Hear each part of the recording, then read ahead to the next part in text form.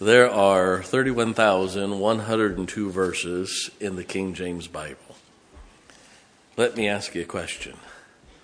What is the greatest verse out of the 31,102 verses? I'll be honest with you. I've read every one of them many a time. Some of them I have read thousands of times. I've put thousands of them to memory. I've memorized about 10% of the Bible. Just what is the greatest verse in all the Bible? Not the most popular, not the one maybe you like most, but maybe not even the most known. But what is the greatest verse in all the Bible? John chapter 3, verse 16. For God so loved the world that he gave his only begotten Son, that whosoever believeth in him should not perish, but have everlasting life. I personally believe John 3:16 is the greatest verse in all the Bible. You might want to open your Bible there. I'm going to give you 11 statements tonight about John 3:16. I mean this. Probably one of these days I'll do it. I'll take probably 3 or 4 months and preach on Wednesday night on John 3:16. I could do that. I could preach a series of sermons for months on John 3:16. I'm going to give you a very quick artillery shell or an explosive of it tonight. But I want you to see the greatness of God in a deep and powerful way tonight. There are 25 words in John 3:16. Just 25 words. But these 25 words put together by God, the creator of the universe, may be the most powerful words ever put together anywhere on the face of the earth. They're simple enough for a small child to understand. When I was 4.5 years old and a man preached in junior church, amen, Brother Joe, preached on hell. I walked over to my Sunday school teacher and tugged on her skirt, and I said, I don't want to die and go there. We knelt down beside a little kindergartner-sized type chair. She opened her Bible to John 3:16. That's where she started. I remember it as plain as though it was yesterday. Whatever yesterday was. No, but you have to understand, John 3:16 is deeper than any theologian can go. These 25 words will change the eternity of the homeless one as well as the intellect, the poor as well as the wealthy. You see, you don't have to have any economic value or intellectual level to understand John 3:16. It's the same for the preacher as it is the prisoner.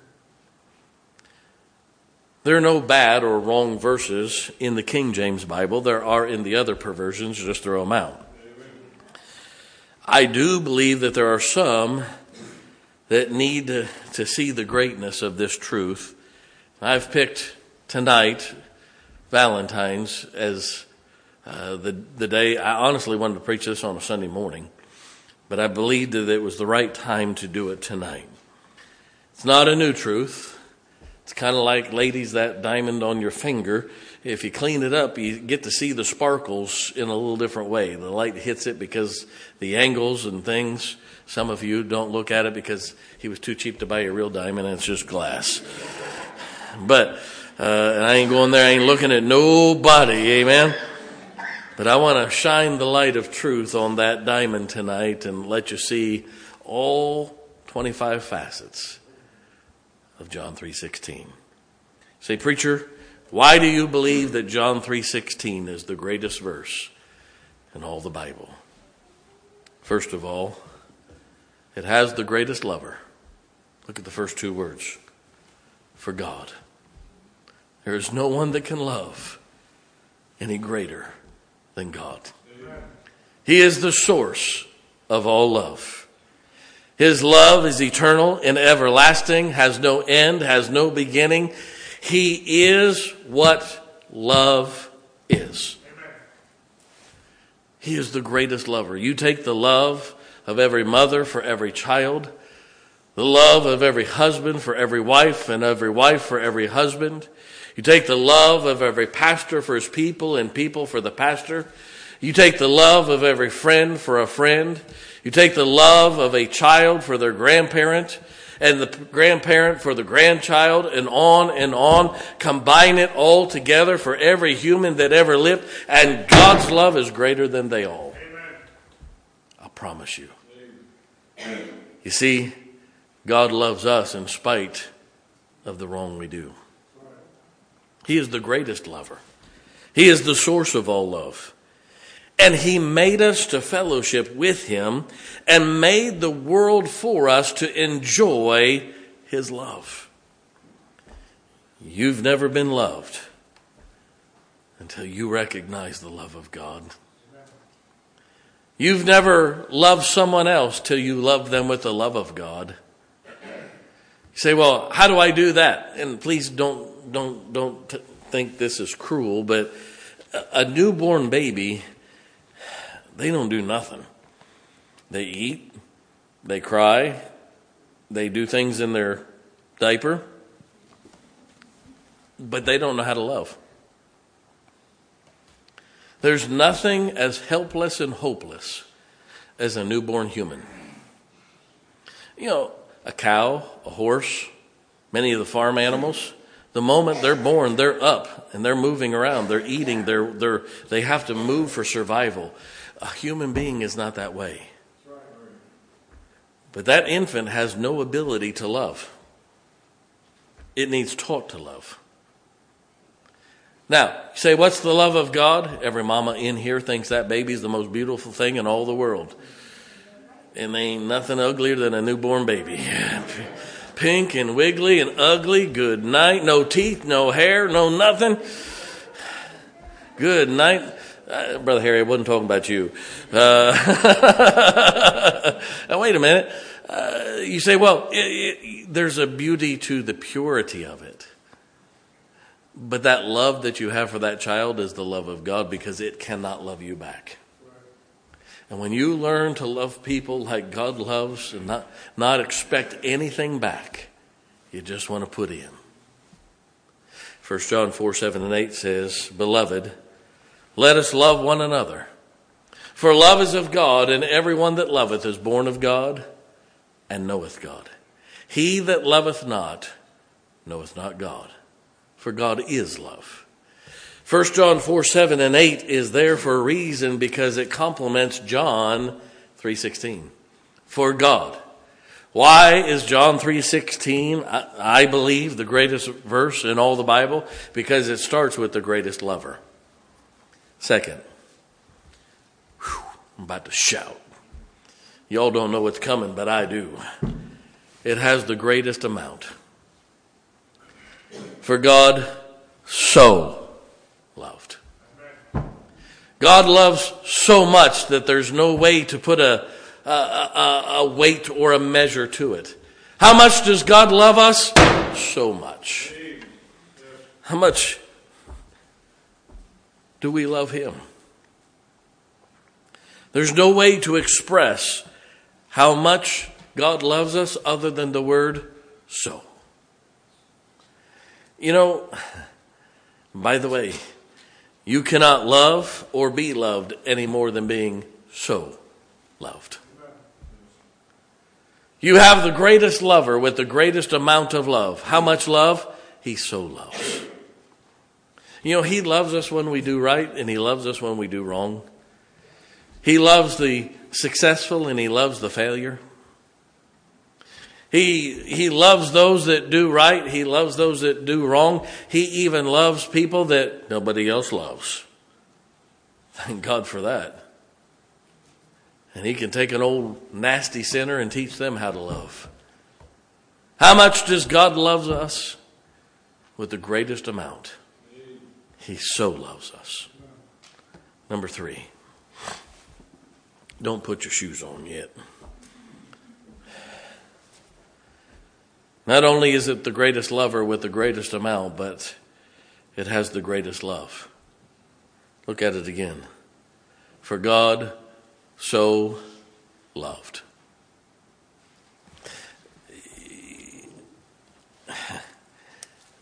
You have to understand something.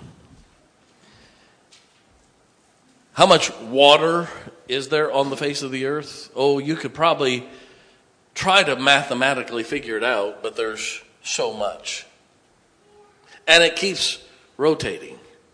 It's called the water cycle. You never have to worry about the world running out of fresh water. God made the greatest water purification system the universe has ever seen. It fell from the sky, filled the earth. It filters through the rock and the dirt and the sand. It runs out into the ocean, and the salt water actually grabs a hold of the dirt particles and drops the dirt to the bottom of the ocean. And as the water heats up, it evaporates and goes up, turns into clouds, comes back onto land, and drops down clean water. There's not one less drop of water on the face of the earth now than was 7,000 years ago. Every drop of water comes back. By the way, God says when we get saved, He buries our sins in the depths of the sea. Say, how does that happen? Because it goes out there and gets caught on that salt water and drops it all the way down to the bottom. Amen.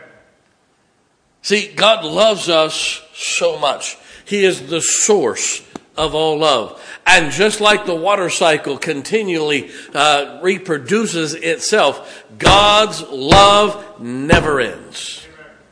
It keeps on going. It has no sin in it. It is totally pure. And God's love has to be given for it to be complete. Do you know you don't have to receive it? Hardest thing about knocking on doors, telling folks about Jesus, is when somebody says they don't want it. Say, why? Because, man, you want it for them worse than they want it. They don't know what they're turning down. They really don't. I say, are you really sure? You want to die and go to hell? Well, no. I said, preacher, you say that? Yeah, every once in a while. You see, God loves and never expects us to love Him back. He wants us to, but doesn't expect us to. And may I say something? We could never love Him back the way He loves us. Maybe we ought to learn from God and not expect people to love us the way we love them. We want too much to be loved instead of we want to love. God's satisfied with being able to love. That's why He gave us John 3:16. That's why He gave us salvation, because without it, we would die in eternity in hell, and God would not be able to express His great love to us while we're in hell. You see, His love is what gave us life, salvation, and eternal life. God's love is the source of all love, and there is no greater.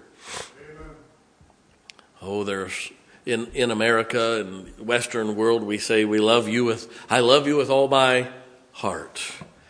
There are places in the world that they believe that the liver is the center of emotions. I love you with all my liver. Some believe it's the kidneys. I love you with all my kidneys. Well, thank God I live in a place where we know it's the heart. Amen. So we have the greatest lover, who is God. With the greatest amount of love, He so loves. With the greatest love and the source of all love. Number 4. It contains the greatest audience. For God so loved the world. The greatest audience in all the world. Because He loves the whole world. You see, He loves the greatest host of humans that could ever have been, because He's loved every one of them from the very first one on. there's approximately 6.5 billion people on the face of the earth right now. God loves each and every individual one of them, no matter what their language. Whether they love him or not, he loves them. You see, this is every person, no matter what race, no matter what culture, no matter what religion, he loves them because he made them. God even loves those who hate him. The Nancy Pelosi's, the nasty people of the world. Now, may I say something here? God loves those who disobey him too. As my children were growing up, they did things wrong. They didn't always obey. But you know what? I still loved them. Doesn't mean I approved of what they did, and sometimes they got punished for what they did, but I still loved them. I punished because I loved, not because I hated. Amen. Everybody doing okay? Free-range children turn out to be rebels. Yes, sir. No one has the crowd available to them that God does. There used to be a long time ago, used to be a commercial that all of a sudden everybody in the crowd stopped and listened. And it said, when E.F. Hutton speaks, people listen. Well, can I tell you something? When God speaks, people listen. Amen. By the way, he made us for him. Revelation 4:11 says we were created for his pleasure. If you want to take your Bible and turn there very quickly, say, preacher, does God really care about me? Yes. Revelation 4:11, thou art worthy, O Lord, to receive glory and honor and power. For thou hast created all things, and for thy pleasure they are and were created. He made us for his pleasure. Let me ask you a question. How much pleasure are you bringing God? Do you spend any time with him? Do you talk to him? Do you read his words? Do you want to know him at all? Number 5. Not only the greatest lover, not only the greatest amount, not only the greatest love, and not only the greatest audience, but it has the greatest act. The greatest act. For God so loved the world that he gave. He gave. He didn't make us earn it. He gave it to us. He didn't make us climb hundreds of steps on cut glass and sharp stones to get to it, as some religions do. No, he said, I'll give it to you. He doesn't make us join a church and go through all kinds of shenanigans. That's the only nice word I know how to say. We don't have to keep all these different traditions in order to get God's love. No, he gave it. He didn't say that because you did wrong, I'll reject you. He didn't say only good people deserve my love. His love was based on his giving it, not who would receive it. Amen. You know, God loves you the same way he loves me. I was out praying the other day, and every once in a while I'm out where I can talk out loud and ain't nobody near me. I was going through the woods and I said, God, that's what you said. And if it's what you said, and I've seen you do it for Brother Hiles, saw you do it for Dr. Robertson, Brother Roloff. God, I've read about it from Spurgeon and Moody. Read about it from the disciples. Am I any different than they are? God, you said it to them. Is it still available to me? And Brother Jim, he came back and said, yep, it is, son. It's in the book. It's available. Amen. Can I tell you something? God gave it to us. You see, the greatest act is that he gave us his perfect son to cover our sin debt. You want to watch an old preacher get excited? Watch somebody bow their head and trust Jesus Christ as their Savior. You'll watch me up here, and Brother Anthony's watched it before, somebody getting saved down here at the altar, and I'm back here doing this. Say why? Because I'm about to have a spell. About ready to take my boots off and clank them over my head, run around saying, "Glory to God." I said, "Preacher, what for?" Because it just gets me excited to see somebody accept what God did. The greatest act he gave. Can I tell you something? You want to love like God, then you're going to have to give. I'm not talking necessarily just your money, but you've got to give to people. You've got to give your time. You've got to give your love. You've got to give your heart. You've got to give sometimes your wisdom to people. I had a young preacher call me this week and said, "Preacher, I need some advice." I talked to an older preacher today. He's 66. I said, "Preacher, it's not getting old anymore. It's getting younger every year." But he called me and said, "Could I get your advice?" Can I tell you something? I'm glad that I get to give to people. Give a little time. How about you give time to pray for them? Many of you I'll text in the mornings. I give a little time. Say, "What's that for?" So that you know your preacher loves you. Amen. He's thought about you. He's prayed for you. The greatest act is he gave.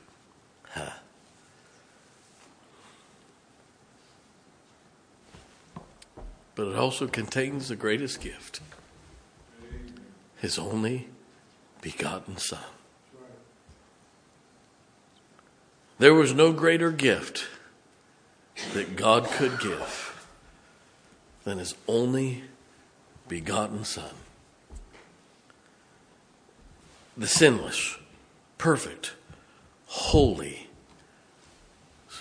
only begotten Son of God, given to pay our filthy sin debt, to pay our hell debt. It contains the greatest gift. By the way, Jesus was the only one in the universe who could do it. That's why we can't earn our way to heaven. We can't be righteous enough to get to heaven because we're sinners. It took a sinless one to be able to pay the sin debt. And there was only one left, and that was Jesus Christ. By the way, he not only died for us, but he lived our righteousness and took our sin and our unrighteousness and placed it on his account for us. He did what you and I would struggle to do. I don't mean this, I'm not putting myself in the category of God in any way. But I have a 28-year-old son that in just about 4 to 6 weeks will be headed to Jordan.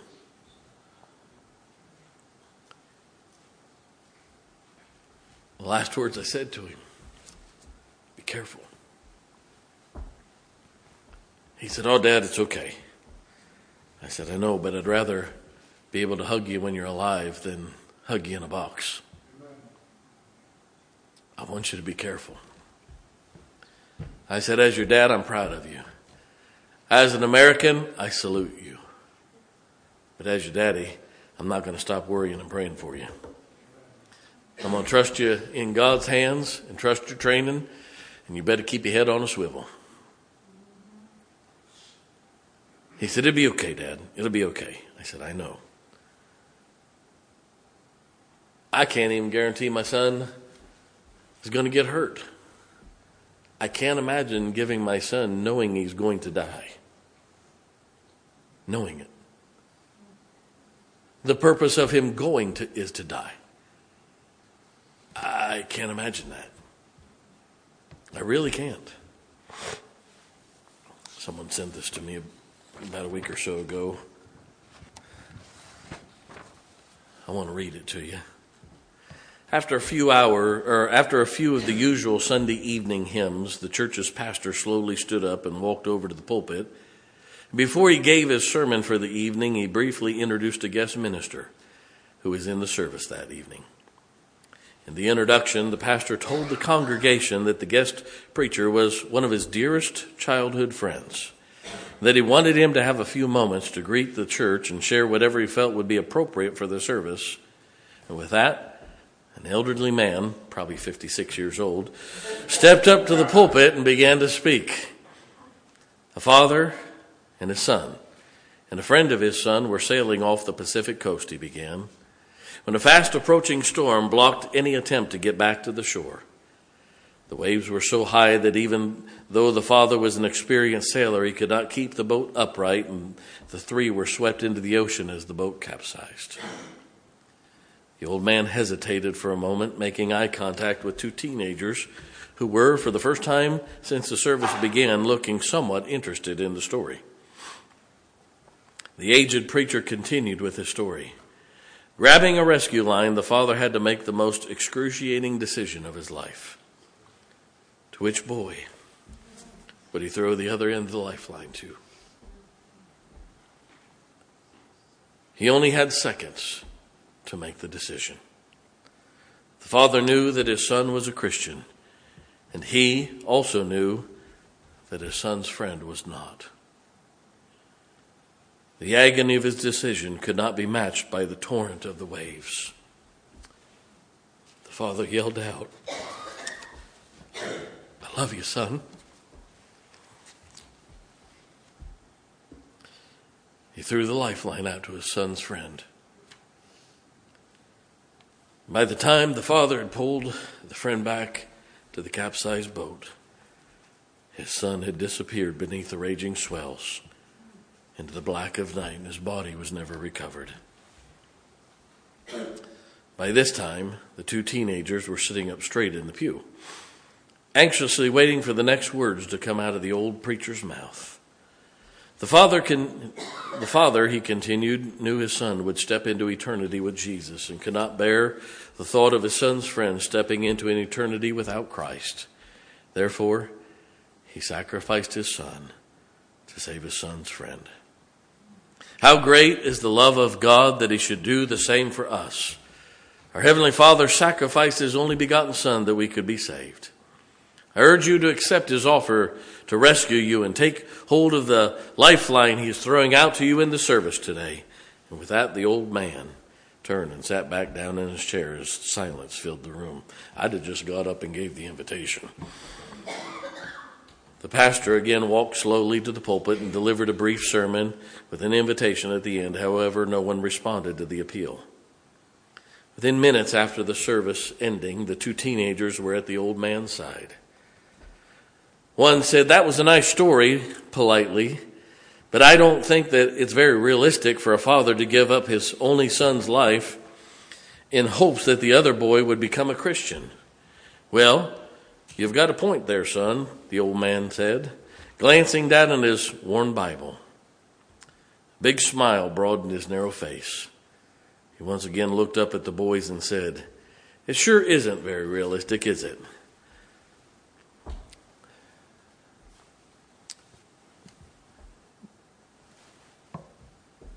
But I'm standing here today to tell you that that story gives me a glimpse of what it must have been like for God to give up his son for me. For you see, I was that father, and your pastor was my son's friend.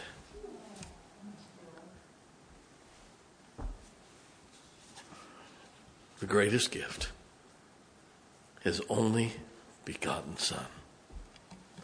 Not only is it the greatest verse because of those things, but number next, it contains the greatest opportunity.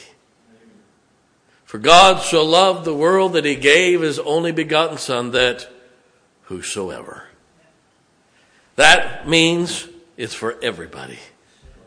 Everybody has the same opportunity. There's no sin so bad that God cannot forgive. You can't get so far away from God that he would not draw you close. The only thing that will take you to hell is rejecting salvation. The only thing. There is no person who has lived or is alive or will live that he would not save. I had someone ask me recently, do you think this person who murdered somebody could be saved and go to heaven? I said, yes, they could. That's hard for a human to understand. But God loves them enough for them to get saved. He doesn't want them to burn and go to hell. The same price is for all humanity, rich and poor, young and old, intelligent or illiterate, murderer or mother, false God worshiper or religionist. He died for everybody the same way. For whosoever shall call upon the name of the Lord shall be saved. I've prayed with thousands and thousands and thousands and thousands of people. I've stood with them with my New Testament open in their doors and at their couches and in their homes and every conceivable place and said, God said, for whosoever, you're a whosoever. Doesn't matter what you've done, you're a whosoever. And if you're a whosoever, you can call upon the name of the Lord and you will be saved. Amen. Thank God for whosoever. That means you, it means me. It contains the greatest opportunity. Whosoever. It contains, number 8, the greatest simplicity. So what do you mean? Whosoever believeth in him. You know, getting saved is easy enough for a child to understand.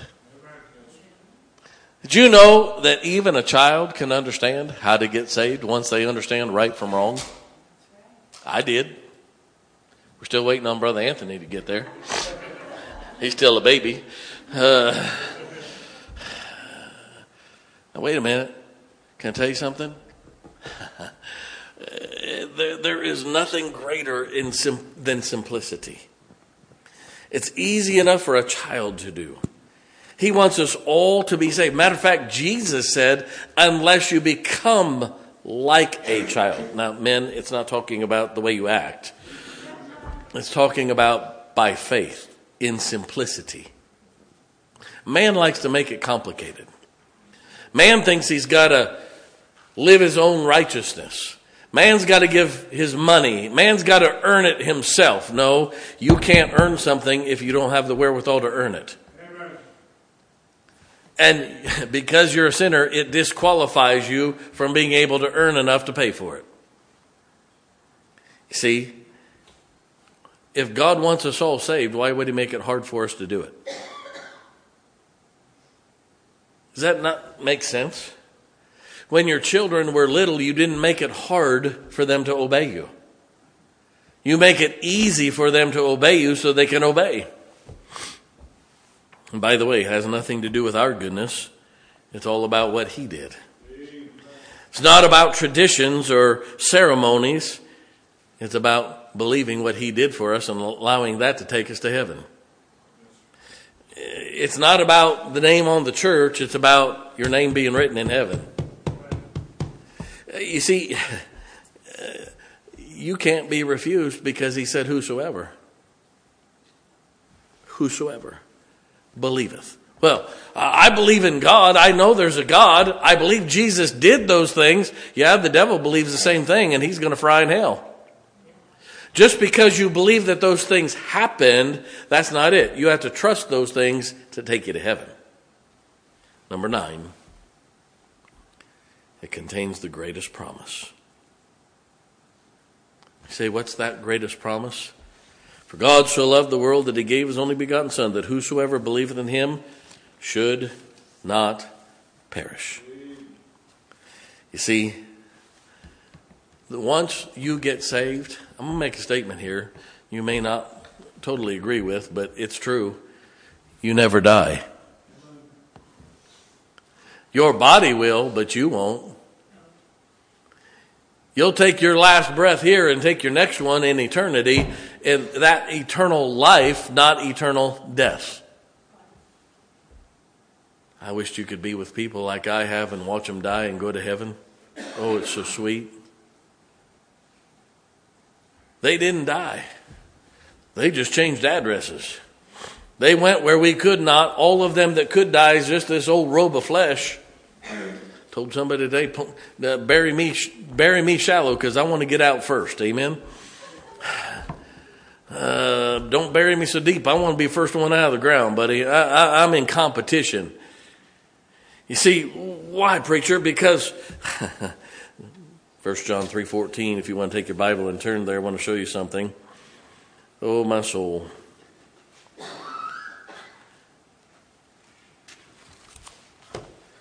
First John 3:14, we know that we have passed from death unto life, because we love the brethren. He that loveth not his brother abideth in death. We have passed from death to life, not life to death. And when you live as a saved person should live, you will pass from death to life, not life to death. 3 years ago, last December, when my mama died, she didn't die. She just really started living, Brother Jim. Her body quit living here, but she put on one that didn't hurt no more. She just started really living. And that's what God's talking about here. It is the greatest promise. You see, to those who are saved, we pass from death to eternal life. What this world calls living, God calls death. Did you know if you're on your way to heaven, this is as bad as it ever gets? Yes, sir. Aren't you glad? But to those who are lost, this is as good as it gets. Think about that. No wonder they live like animals, or worse. Number 10, it has the greatest certainty. I want you to look at John 3:16 very carefully for a moment. I'm going to teach you something about it here in a second. For God so loved the world that he gave his only begotten Son, that whosoever believeth in him should not perish, but, what's the next word? Have. I want you to notice that's present tense. It's not future tense. It doesn't say, but shall have. It says you have it. That means this.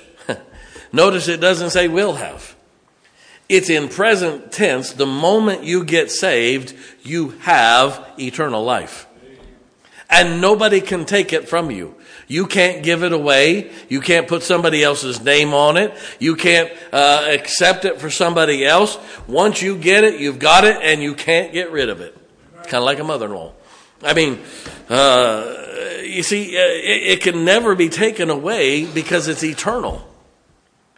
And I want you to notice it says you have it. The moment you get saved, it's just like the day you were conceived, life begins, abortionist. That's right. That life continues whether you agree with it or not. Amen. Stick that in your pipe, Mr. Manchin. Now hang on for a second here. Once life begins here, it's to continue. God says once you get born again, it never ends. You see, it can never be given up or surrendered because it's eternal. You can never be without it because God gave it to you. Once you got it, it's there forever. You never have to worry about losing your salvation. You never have to wonder, am I saved or am I not? I get a little tired of these pussyfooting little back-scratching liberal preachers. Well, if you didn't mean it with all your heart, then you probably didn't get saved. Show me where God said that. For God so loved the world that he gave his only begotten Son, that whosoever believeth in him, it doesn't say with all your heart. It doesn't say turning from all your sin. He said if you'll believe that you will have. Boy, that's good stuff. And lastly, it has the greatest possession. Everlasting life. Everlasting life. That means this. It's life that lasts forever. That's deep theology. Say, how long is forever? Forever. This will be life as God intended for man before there was sin. It's forever. This is life that has no death attached. It has no aging, thank God. Has no sickness and pain. Glory to God. I decided to shovel the snow yesterday morning. I didn't want to put my boots on, so I put my tennis shoes on. I went out there and I was doing pretty good. Got towards the top of the driveway and I went real good and hard, and all of a sudden my feet decided they were going to rapture. Because all I could see was black pavement coming from my face. And I said, uh-oh. And with everything I had, I twisted as much as I could, and my knee hit, my hip hit, my shoulders hit, and my cheeks landed in the snow, but not my face. I used to bounce. Now I thud. I laid there and went, oh, that's going to hurt. I got up. I finished pushing the snow. Not as fast and a whole lot more carefully. Walked in and I'm soaked. Got my jeans off. My wife says, your knee's all tore up. I said, honey, I ain't worried about the stupid knee right now. Get the stuff for the back and the shoulders, all right? The knee will recover a whole lot easier than these muscles, because tomorrow's going to be a really bad day. It wasn't as bad as I thought it was, but there's places I'm feeling it, that's for sure. When we get to heaven, there's no more of that, thank God. This life, sin corrupts. It decays us. It breaks us down. People lose their memory. Some of you don't have enough to lose. Hang on to it as long as you can.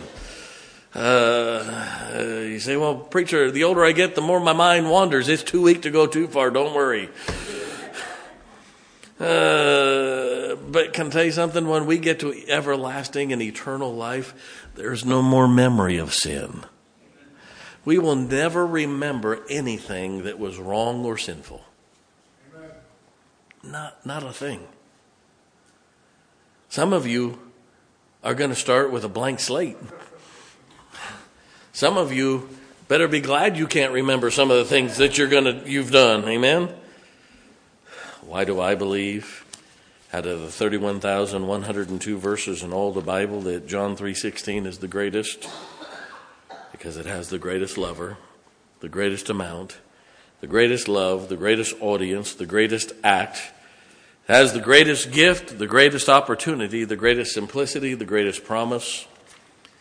It has the greatest certainty. It has the greatest possession.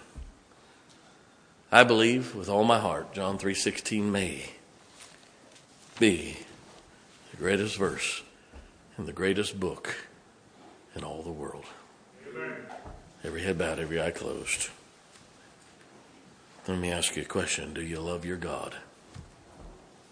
He loved you. How much? So much. He just wants a little of that back.